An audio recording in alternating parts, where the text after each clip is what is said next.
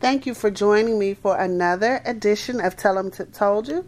I appreciate you tuning in. I look forward to building with you this week on the topic of intersectionality.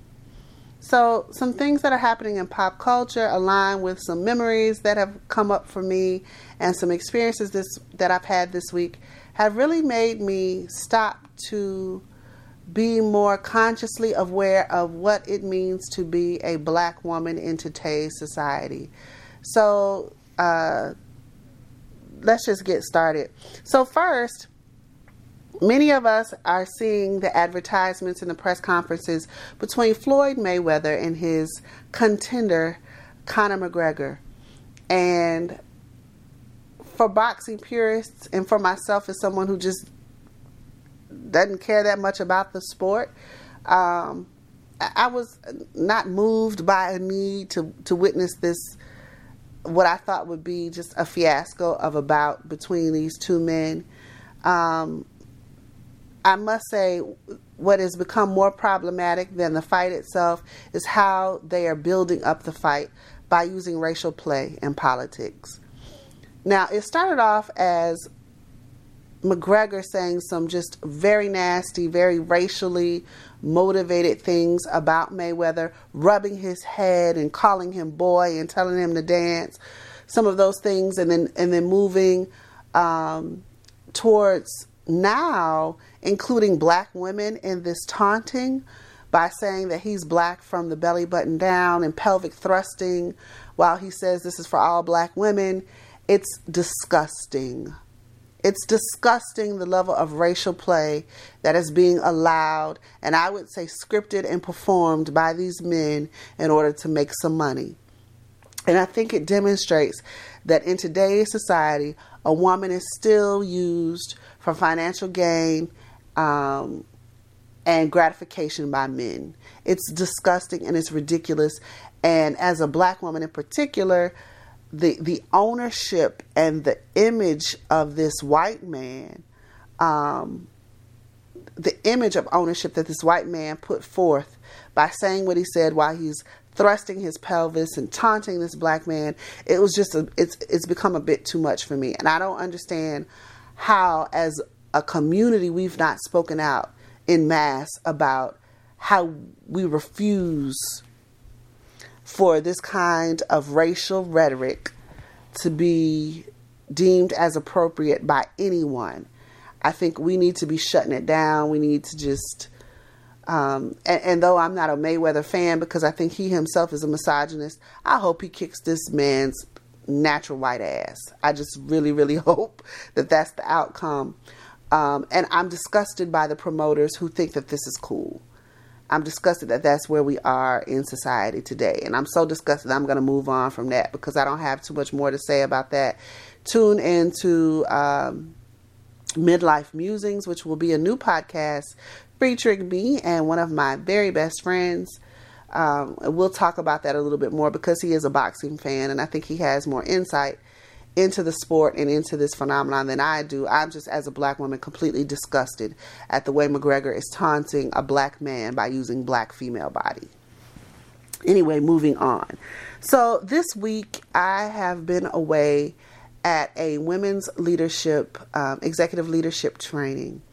And it has been a beautiful experience to be in the presence of some women who have done some really incredible things in the business world, who are continuing to do incredible things in the world of academia, and those of us who are trying to follow in their footsteps.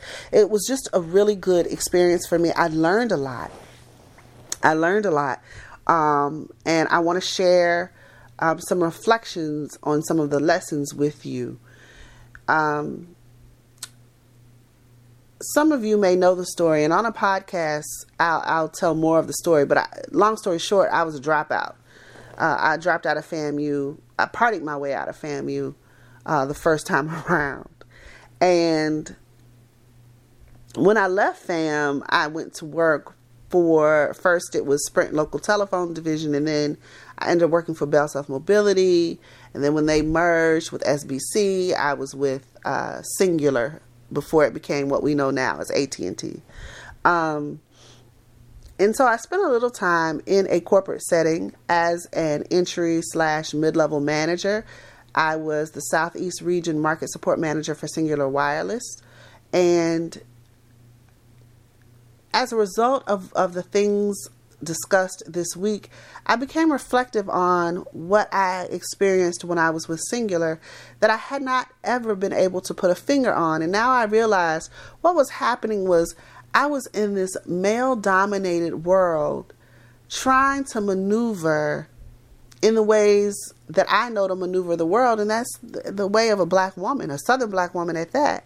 You know, I moved through the world as a Southern black woman. My context, my worldview, my outlooks, all of those things shape the decisions I make, how I interact with people, how I interacted with my team, those kinds of things, the language I choose to use, how I present myself, what professionalism is defined as. Those kinds of things are all shaped by my identity as a Southern black woman. And I was never able to put my finger on the fact that part of the reason I felt such discomfort in that space was that it was so masculine. And even the women that I was interacting with on a regular, consistent basis often had to resort to acting like men in order to be what they thought would be, to lead to what they thought would be success. And I never felt comfortable in that space. And I am thankful for that space because I think it was the discomfort that drove me back to finish my degree. So this week has really helped me reflect on those times and how if I had known then the things that I learned this week and some of the things that I've learned since then, just because I was young, I could have been a lot more successful in that setting. Now, I do think, I'm not saying that I regret leaving, because I do think everything happens absolutely the way it's supposed to. I think I'm living more aligned with my calling now than I was then. I hate I don't have that kind of money anymore. But as in all things, I think it's important that we sometimes reflect on where we've been as we figure out where we're going and how those tools and skills and experiences might be used to help us shape our best future. So I'm really grateful for this week. I learned a lot. I know I said that a couple of times, but I want to emphasize before I start on the next part of what I want to say, really being grateful for the experience this week. I learned a lot in terms of how I present myself in language, how I'm branding myself, sometimes subconsciously by the words I use, how I want to be more deliberate in how I interact with people. You know, those kind of things I think are important to think about, and they are pretty much universal. Now, as a result of this week, I did understand, I began to really see how different the world is for black women.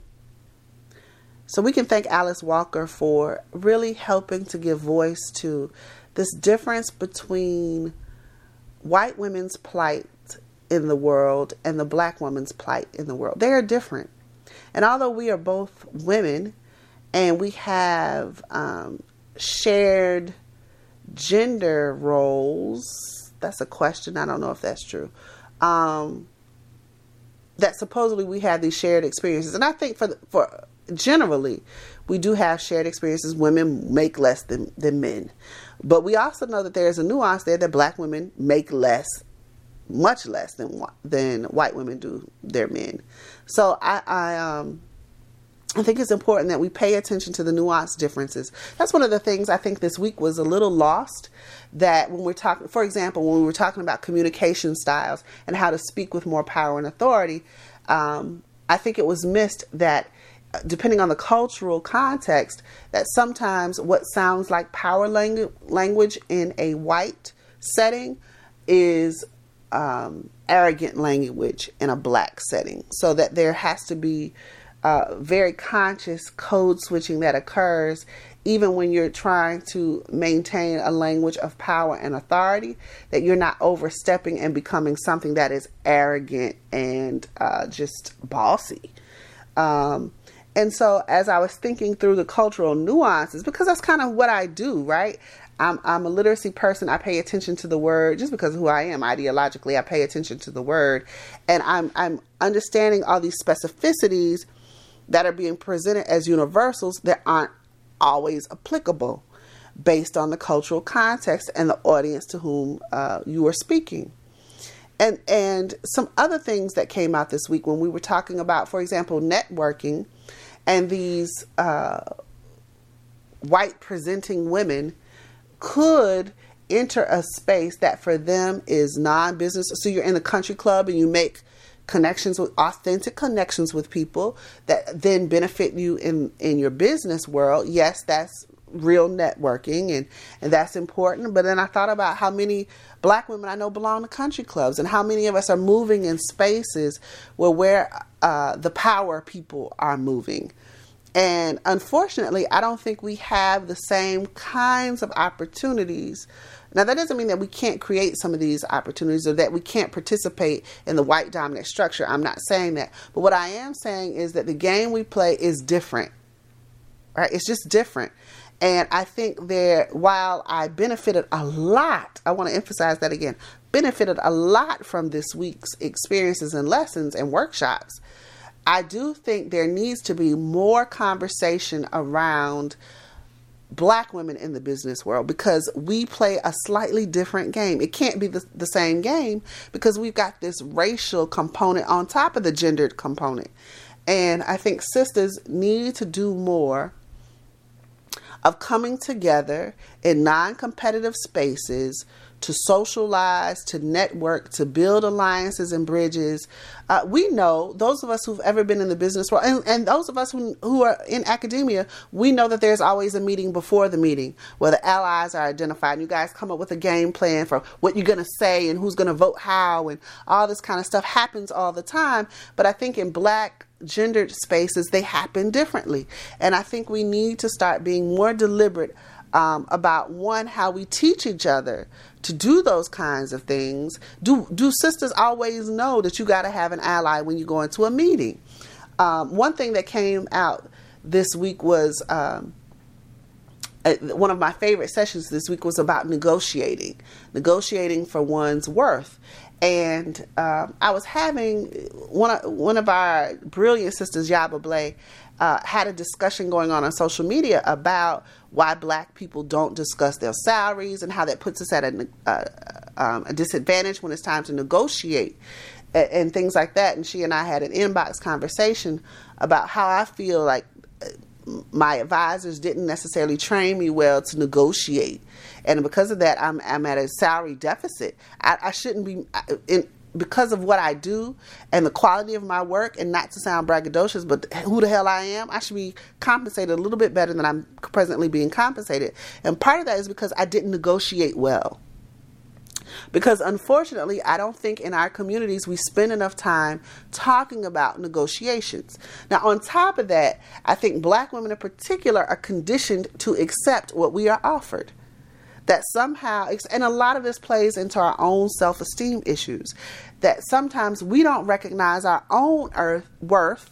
And even if we do, we're afraid to demand it. And I'm not even talking about all the time in a business situation. I think in general, black women have not taken enough time. That sounds like it's our fault. It's partially our fault. I think black women have been conditioned, let me say it that way. I think black women have been conditioned against taking time to know their own value and worth. I also think that we as a black community need to start thinking about our price value so that when we are entering into the workplace, that we can negotiate from a place of knowingness. I know my worth. I know what you would pay some man. I know what you would pay some white woman. And really using that to leverage some of our own personal powers around where we are and where we end up. And I think the conversations about black economics and investing in the community and all of that should spill out of those kinds of conversations. But I just wanted to really say that intersectionality has just been at the fore this week for me in terms of what it means to be a woman and what it means to be a black woman and all of that kind of stuff. And then there are the recent articles that have come out. Now, for those of us who were black girls once upon a time, that we know that what the research, the newer research is demonstrating has always been true, that black girls are seen as less innocent than other children, that they're referred, they have disciplinary referrals more than many other groups. And then just in general, they are disregarded. And I think we carry a lot of that from girlhood into womanhood. And I want us, and I'm speaking to myself, so I don't want this to sound like I'm telling you what to do. I'm talking to myself right now. So I'm going to say I need to spend more time understanding who I am in terms of being a valuable, contributing member of society. I need to spend more time understanding that what I bring to the table is unique and necessary. I need to spend more time understanding that what somebody else thinks about my value is they bullshit, and it has nothing to do with the value I place on myself. And when I come to a table with anybody, for any reason, I need to come completely armed in that knowledge of truth. That I am worth it. I am worth effort. I am worth a good salary. I am worth attention. I am worth protection. All of that. All of that. I think that while that is a very personal kind of work, I think sisters need that kind of work. I was having a conversation with some sister girls a couple of weeks ago, and I said I want to start a nonprofit called The Porch, because I know a lot of, when I was younger, self-doubt really didn't hit me the way it does now. And part of that was because I was shelling peas on the porch with older black women. I remember sitting on the porch with a cool glass of water with my grandmother and watching people walk down the street on Cherry Street. I remember things like that. And on that porch, watching and witnessing her performance of black womanhood shaped my confidence. My confidence wasn't shaken until I got up off that porch. So I think black women need spaces where we are in community with other black women and we affirm one another. Safe, sacred spaces, right? That's why I wanted to talk about how to establish safe spaces in our home. But we also have to talk about what it means to establish safe spaces in a community setting where women can come together and have real transparent conversations about who we are and what our worth is and how I think we need to be in concert with elders about how we demonstrate that worth to the world. And I'm going to be blogging Wednesday about war paint, right? Watching my maternal grandmother carry a different kind of power. How she asserted a power is different from how I would think about power today. But when I'm reflecting, again, this week has been very reflective for me. When I reflect upon how she presented herself outside of her house, I understood that she was performing power as she understood it. And so I think black women, we just need these spaces. I'm calling all hands on deck. We need to establish some spaces where intergenerational black women can come together and talk through what it means to be black and to be woman and to be sacred and divine, right? I'm full. I am really full.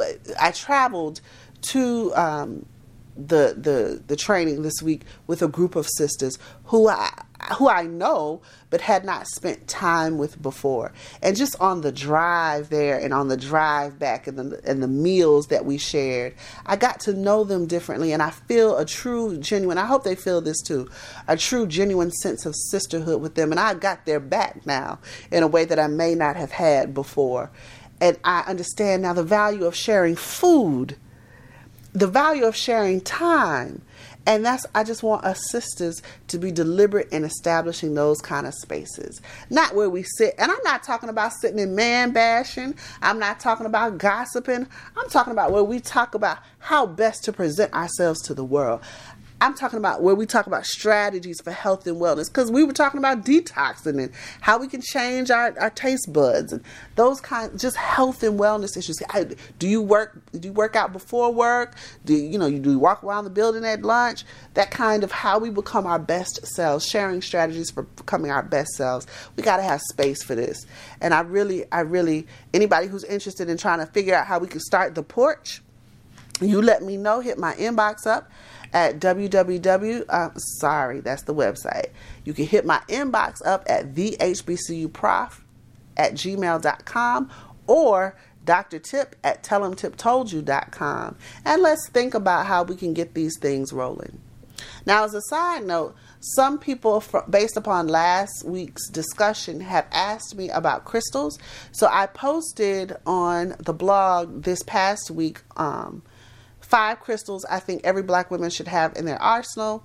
So make sure you visit www.tellemtiptoldyou.com to check out that blog post about the 5 crystals. And if you're interested, I have ordered some bulk of raw crystals from that list.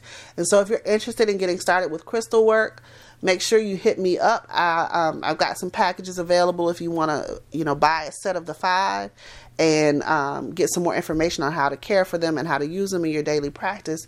Please let me know. Again, hit me up at Dr. Tip at tellemtiptoldyou.com. Visit the website. I'll be posting the crystal packages for sale shortly, probably later this week by Wednesday. You'll be able to purchase those. And again, if you have anything you want to discuss, hit me up at Dr. Tip at tellemtiptoldyou.com. I look forward to hearing from you this week. I want you to have a wonderful, wonderful day. Don't forget to celebrate yourselves. Tell them Tip told you to. Take care. Love you.